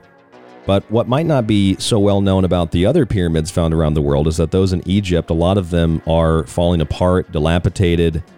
They haven't really withstood the test of time. Some of them have, though, because they were definitely built by different people. And this is a very well circulated idea and fact that many structures in the world that don't withstand the test of time so much as their neighboring structures were built by humans that seem to have lacked the knowledge and the know-how and simply were attempting to mimic what to them must have been their ancient ancestors or whoever, whatever, maybe aliens, I don't know, built those things. Now, these are structures that we can see, but what about belief systems? Is it possible that along with the dilapidated, the attempted construction of something that is much more advanced, could belief systems likewise have become constructed on a similarly unknowledgeable basis? In other words, some of the things that our ancestors believed, we see them to be primal. They're not much different than what we believe today in many regards, but could it be that those belief systems, which change over time and there's different views, I understand all that, but the idea is in Mexico, there is clearly a culture, the Valley of the Virgin, that worshipped and honored time and space and the sun, and they didn't deify, according to the article I have here, they didn't deify these things. It was only later that they were deified. They only believed that the creating entities, Elohim, if you will, created the world, space, and time and gave humans the sun as a reference in telling time. And so they built these giant structures to mimic and mirror that which is above to that which is below. And they use this as a calendar, and they use this as a ritual site, etc. Now, these people, according to the archaeologists, worshipped time. They worshipped space. They worshipped creation. One of the oldest religious belief systems is animism. It's the belief that everything is infused in some way, shape, or form with consciousness, right? But over time, those beliefs have been deified. They have been institutionalized. And although there are morals and lessons and even science to be found in the Quran or the Bible, etc. I mean, the Bhagavad Gita, the Indian texts, Eastern texts, the I Ching, etc. What we're looking at really are watered down versions of their, and even though they still might be very powerful, but watered down versions of their original intent. And some things are obviously turned into metaphor and symbol because it's easier to transmit that information than something more complex. And for those who study and understand, they can find within narratives and symbols and ideas and deities deeper meaning, complex ideas, like the idea of alchemy. You know, I mean, if you're putting putrefying material into a little glass bottle and then burying it in horse manure and expecting there to be something that's going to magically happen, you miss the point. Alchemy is a multi-stage process, and it's multi-layered. You are the vessel, and the more you pour into the vessel, the more you electrify it with life and knowledge and information, you create this little thing, this little person. That little person is a symbol of the rebirthing process. Christians believe this. It's called being born again. And this is what happens in alchemy. We also call that spiritual alchemy. But when we transfer that energy in essence to a external rather than an internal vessel, what we are doing is we are exporting our soul, spirit, consciousness, our thoughts, our ideas, our feelings, our emotions to that external system. We do this with social media. We do this with our phones, our tablets, our computers. And so databases of that information are put together. It creates digital avatars, and that information, which is why I believe Elon Musk wants to buy Twitter. I don't think it's nefarious. I think it's coldly calculating like a machine because he wants the data to feed the AI so that his new Optimus robot, along with many other things, can learn to grow faster and become more intelligent and more aware and more conscious. And the more we put of our internal alchemical selves into these external mechanical metal machines, the less human we become, the more machine-like we become, and the more human they become. We are being cloned into a mechanical thing. We are being transferred and transmuted into a mechanical thing. This process is, funny enough, largely based on faith. Silicon Valley believes that God is imperfect and they can replace God and make a better world. They are the saviors. That's no different than what most religiously minded people believe. They believe that although God might not be imperfect, man is imperfect and the church can help you. Jesus can help you. It's the same thing. The only difference is Silicon Valley is offering you a physical deity and the others are just offering you a concept until you see the real thing. But they believe in the same thing. This is, I think, clear evidence of a degradation, a de-evolution, a de-evolution of what we can generally call faith and belief. Just like structures like pyramids that are built in the shadow of other older structures, temples and pyramids, but they clearly lack the skill and the know-how, those who built them, to build them in the same way as these older structures that have withstood the test of time. And I think our belief systems are very similar to that. And I was reading you before the break. I think it's interesting at the very least to mention it again. I didn't know this till recently, but the Neolithic cultures of Europe, they built things like Stonehenge. At least we believe so. The same Neolithic cultures in Japan during the Jomon eras also built stone structures. In northern Japan, thousands of smooth river stones line up with the sun during the summer and winter solstices, and they were both used, these two locations, Uyua and Isedotai, I think is how you pronounce it. Isedotai. And these places, they line up with the sun, and some of the correlations are just totally fictitious, like with the pyramids and they line up with this solar system and this star system, and I don't believe most of that stuff, but this all aligns with the changing of the seasons, the wheel of the year, the equinoxes, solstices, and the midpoints like Halloween. And one of these guys, Martin Alfrey, a senior curator of English heritage, says, of course they couldn't possibly have any idea that what each other was doing. They also found clay mushroom sculptures, which is the same thing in South America and all over Europe, and they probably were into hallucinogens there as well. So I have Mexico. I don't think you could get much further away. You have Mexico in the Central Highlands, and they were building the same things that the Japanese were building and that the Europeans were building, except the ones in this particular case in Mexico, the Valley of the Virgin and the House of 13 Heavens, these date back beyond imagination. And then you have this is in Saudi Arabia, Al-Ula in Saudi Arabia, thousands of years old, 1,600 monumental rectangular stone structures they refer to as gates. They've gone through 5 of them. And whether they're burial chambers or they're looking to map the stars and the heavens, from central Mexico, the central highlands of Mexico, to Europe, to Japan, to the Middle East, literally. And all these articles, by the way, came out in the last few weeks. One here came out in July. The rest of these came out the last week of September. So this is all recent. They're literally doing the exact same thing in all these locations. I've told you about the Peshenkif and the opening of the skull, the opening of the mouth. They crack the skull open, they open the mouth, the soul goes out. They did this in Egypt. They did this in Mesoamerica. All over the world, the same traditions, the same rituals, the same rites, the same deity. They just called them something different, but they still had a deity for this, a deity for that.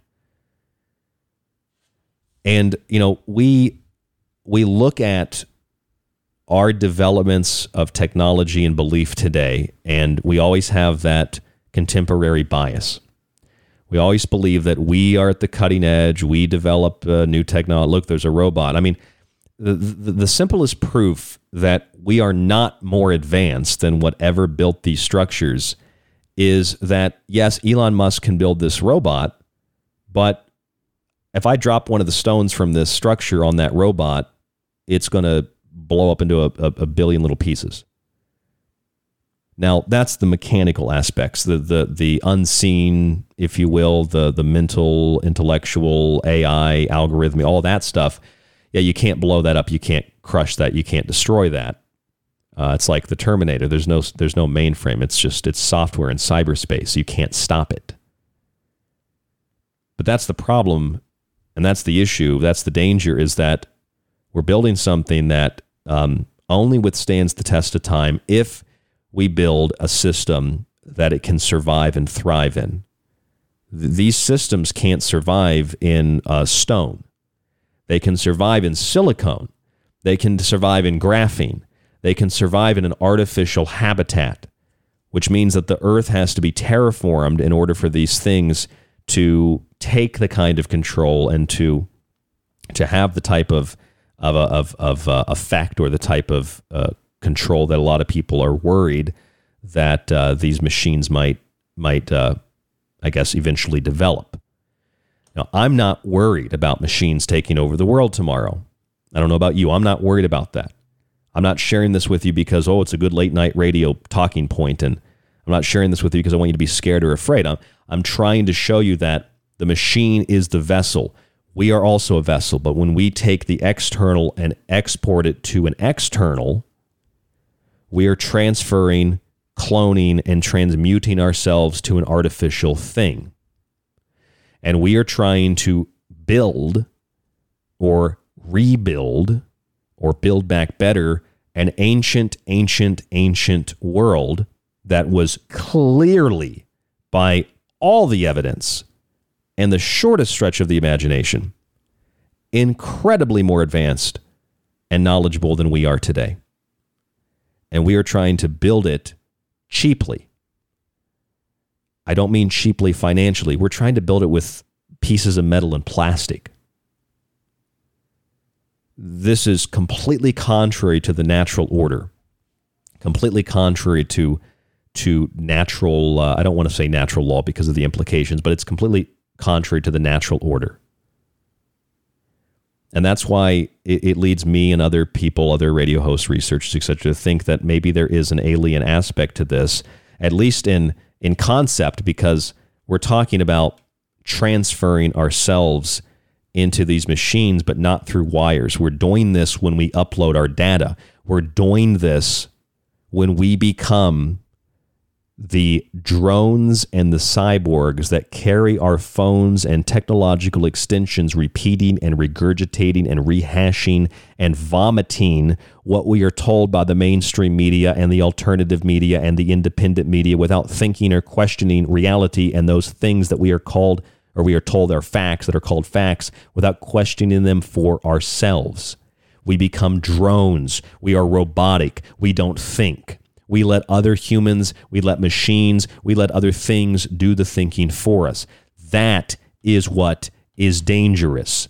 The machine is not dangerous. The robot is not. Musk is not dangerous. Free speech is not dangerous. What's dangerous is stopping conversation, stopping thought, stopping consciousness, stopping the will of the human which is driven by the spirit and the soul. That is what is dangerous. I'm not going to sit here and tell you robots are taking over the world and give me money, give me lots of money because we're into fear porn. No, that's not how it works. It works like this. You transfer your soul's essence, your behavioral patterns to a machine through social media, through the internet. That becomes your avatar. That becomes your alchemical, transmuted, transferred, cloned avatar self. And when we are trying to build these incredible technologies, we're basically building dilapidated pyramids because we don't have the knowledge or the skill or the know-how apparently anymore to build what our ancient ancestors did. Which tells us that we are not an inclining species. We are a declining species in those ways. Now, I don't say that to demean humans. I think that in many ways humans are, we probably have vastly superior abilities today through various evolutionary cycles than our ancient ancestors did. But, maybe not. Maybe we are devolving in that way as well. I think there is a de-evolutionary process taking place intellectually and spiritually. Physically, yeah, let's build a skyscraper, but, that's not going to withstand the test of time. The Optimus robot isn't going to withstand the test of time. But the idea and the concept, what is the Optimus robot? It is a machine. It is a vessel, and we are transferring energy into it, lightning bolt, orgasm, etc., into it. And what is that creating? A little person inside. That little person that's created inside of your internal vessel, which is alchemy, is the rebirthed you. The little person created in the external, exported, mechanical, machine, robot, metal structure vessel, that little person is the birth of a new consciousness. It is the creation of a new life form. The creation of something that is dangerous, not because of its intelligence, but dangerous because of our lack of intelligence, our lack of ethics, our lack of morale, a lack of, or morals, I should say, a lack of understanding the world around us. I mean, you can tamper with something without understanding. I can break something and play around with the pieces and put them back together in a different way. It doesn't mean I understand it. Just like I was talking about, I think it was on Wednesday this week, just because someone says, well, we studied this, we studied that, studying something doesn't mean you understand it. First of all, studying something doesn't mean it's not dangerous. You can study an atomic bomb. That doesn't mean it's not dangerous. So what is my point tonight? Well, as I called the show, Optimus Primal. That Optimus robot is its primal self. And we are devolving toward a primal instinct and a primal intellect. I think that's why you see people that are just, they're losing their minds. It's not just the drugs.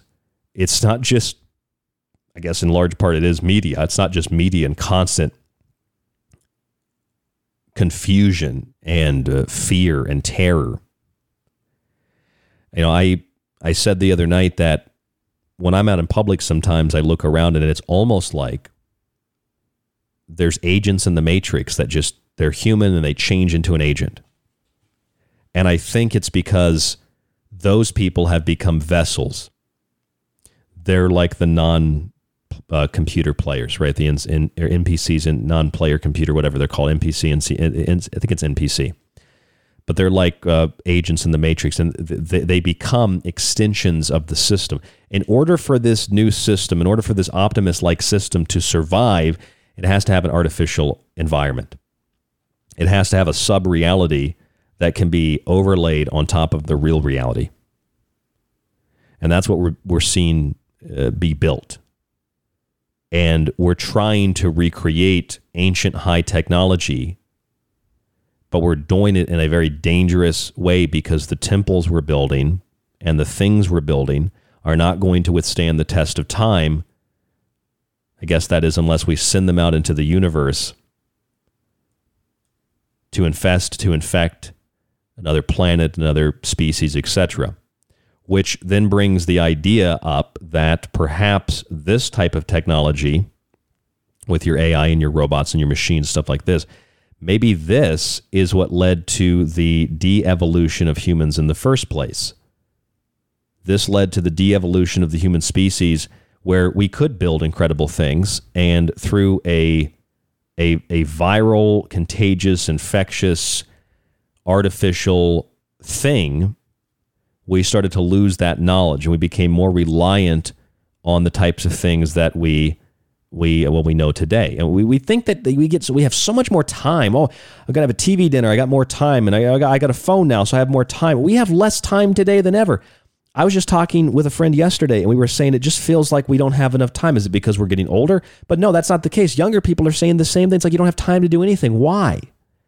Does it have something to do with the rotation of the Earth, the proximity to the sun or to the moon? Does it have something to do with CERN? Does it have something to do with all these other colliders? What does it have? It has to do with something that is based on physics, that is tangible. I don't feel like we have any time to do anything. It's just the perception of time seems like it's speeding up. Why is that? For some people, it's perception and perspective, their individualism, their age, and all that. But when everybody feels that way, I don't actually think it's CERN. I don't think it's the rotation of the Earth or the sun or the moon. I think it's because of what we are consuming. We are consuming non-stop a ritualistic, ceremonial thing. We are constantly, obsessively, and compulsively invested in a ceremonial, magical ritual that is draining our energy. You are staring into the abyss. The abyss isn't just staring back at you. The abyss is asking you to enter into the abyss and become a part of it. And it will give you the salvation, the everlasting life. Isn't that what Jesus promised? Isn't that what most major religions promise? Salvation from damnation. That's exactly what Silicon Valley is promising. Salvation from damnation. It's just a techno cult. It's a techno religion. And the priests are the engineers and the coders and the robot developers, the builders. The priests are Elon Musk and Ray Kurzweil and all the others. What's the guy's name in Israel? Yar Havari or something. The globalist. Those are the high priests. And the angels and the demons are the machines they are making, which again, they need an artificial environment to survive. And they need information and knowledge, which is, I think, why Musk is buying Twitter. Because he wants the data. That's all that it is. He wants the information. And we can continue to mock and laugh at these things. I mean, if you were to tell people about iPhones in 1995, people would have laughed at you. Now everybody has a computer. In a short period of time, look at what happened in the last 5 years, 10 years, 15, 20 years. The whole world has been completely transformed in ways that are completely irreversible. We've reached, we talk about these things like, oh, the singularity and uploading consciousness. We've already surpassed the singularity. That's what the definition of a singularity is. There's no point of return to the technological development. There is no more normal. We approach the height of the 20th century. That's where the machines set the program for us to live in. You remember that from the Matrix movie? We've reached the point of no return. We are so invested in bringing about the apocalypse, in bringing about Armageddon, in bringing about the end of the world as we know it. But there'll be another world. There'll be a new world quickly introduced, where there's no human, there's no spirit, there's no soul, there's no life, there's no essence, there's no energy, there's no fun, there's no joy, there's nothing. It's a pharmacologically dominated, technologically dominated, technocratic, techno-cult, techno-religion, mental dictatorship. It's in the mind. So the transfer of your consciousness, it's all in the mind. You're transferring data and patterns. We've already surpassed the singularity by transferring all of that willingly. We've cloned ourselves. We've transmuted ourselves. We've done all this. We've removed the little person from inside of us. We've refused to be reborn in that way alchemically, and we are allowing ourselves to be sucked clean of our energy to finance and to fund and to energize and to birth in that mechanical vessel a little tiny thing. We are birthing the Antichrist. We are birthing the devil. We are birthing the alien. We are birthing that little tiny thing inside of the vessel, that little person, the homunculus. So like CNET said, don't laugh at Elon Musk's Tesla bot. Optimus is the real deal. Tesla is putting together the right engineering team for rapid progress. They are. And you shouldn't laugh at it. Because you saw what happened with cell phones in a few years. What's going to happen with that robot in a few years? I don't even know if it's predictive programming. When you think about movies and TV shows, I don't think it's even predictive programming, honestly. I think time seems to be going faster, and I think we are feeling as if we don't have enough time and we don't have energy because it is being sucked out of us by techno vampires, by techno lamias. And we are attempting to get some of our humanity back, and we're trying to do it in ways that just make the situation worse. I mean, when you go out in nature, you feel usually better.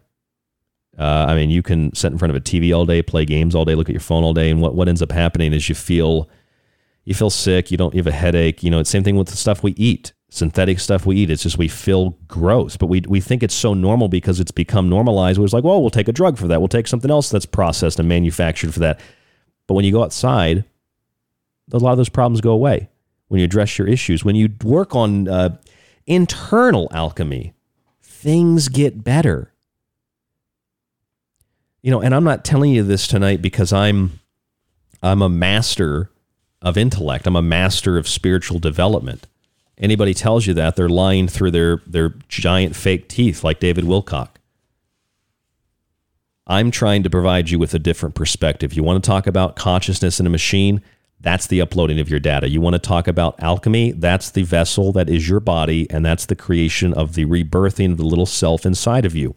You want to talk about alchemy in the sense of a mechanical, external, exported thing? That's the machine. That's the Optimus robot, and the internal thing that is being birthed is the Optimus Primal. You want to talk about energy and currency and life force? We're funneling all of that into these systems so that no matter what we do as human beings, we have given so much of ourselves away that we have become more robotic, and the machine, even the concept of the machine, has become more human. That's the process by which we are becoming the very thing we fear. And we don't feel like we have time. We don't feel like we have energy because it's being sucked out of us by vampires. I think that's the bottom line. And that vampire is growing and growing and growing, waiting for the emergence, the Optimus Primal. I'm Ryan Gable. This is The Secret Teachings. Thank you so much for joining us this evening. Secretteachings.info is our website. I work really hard on these shows. I hope that you enjoy them. Concepts and the research that I do for the shows, the promo pictures, the promotions, the guests we get on like Brad Olson, the technical end of it. I do everything. I don't have anybody to help me with this stuff. So please support what we do because it takes a lot of energy, a lot of effort, and it takes a little bit of money. So please buy a book. Please subscribe. www.thesecretteachings.info, rdgable@yahoo.com.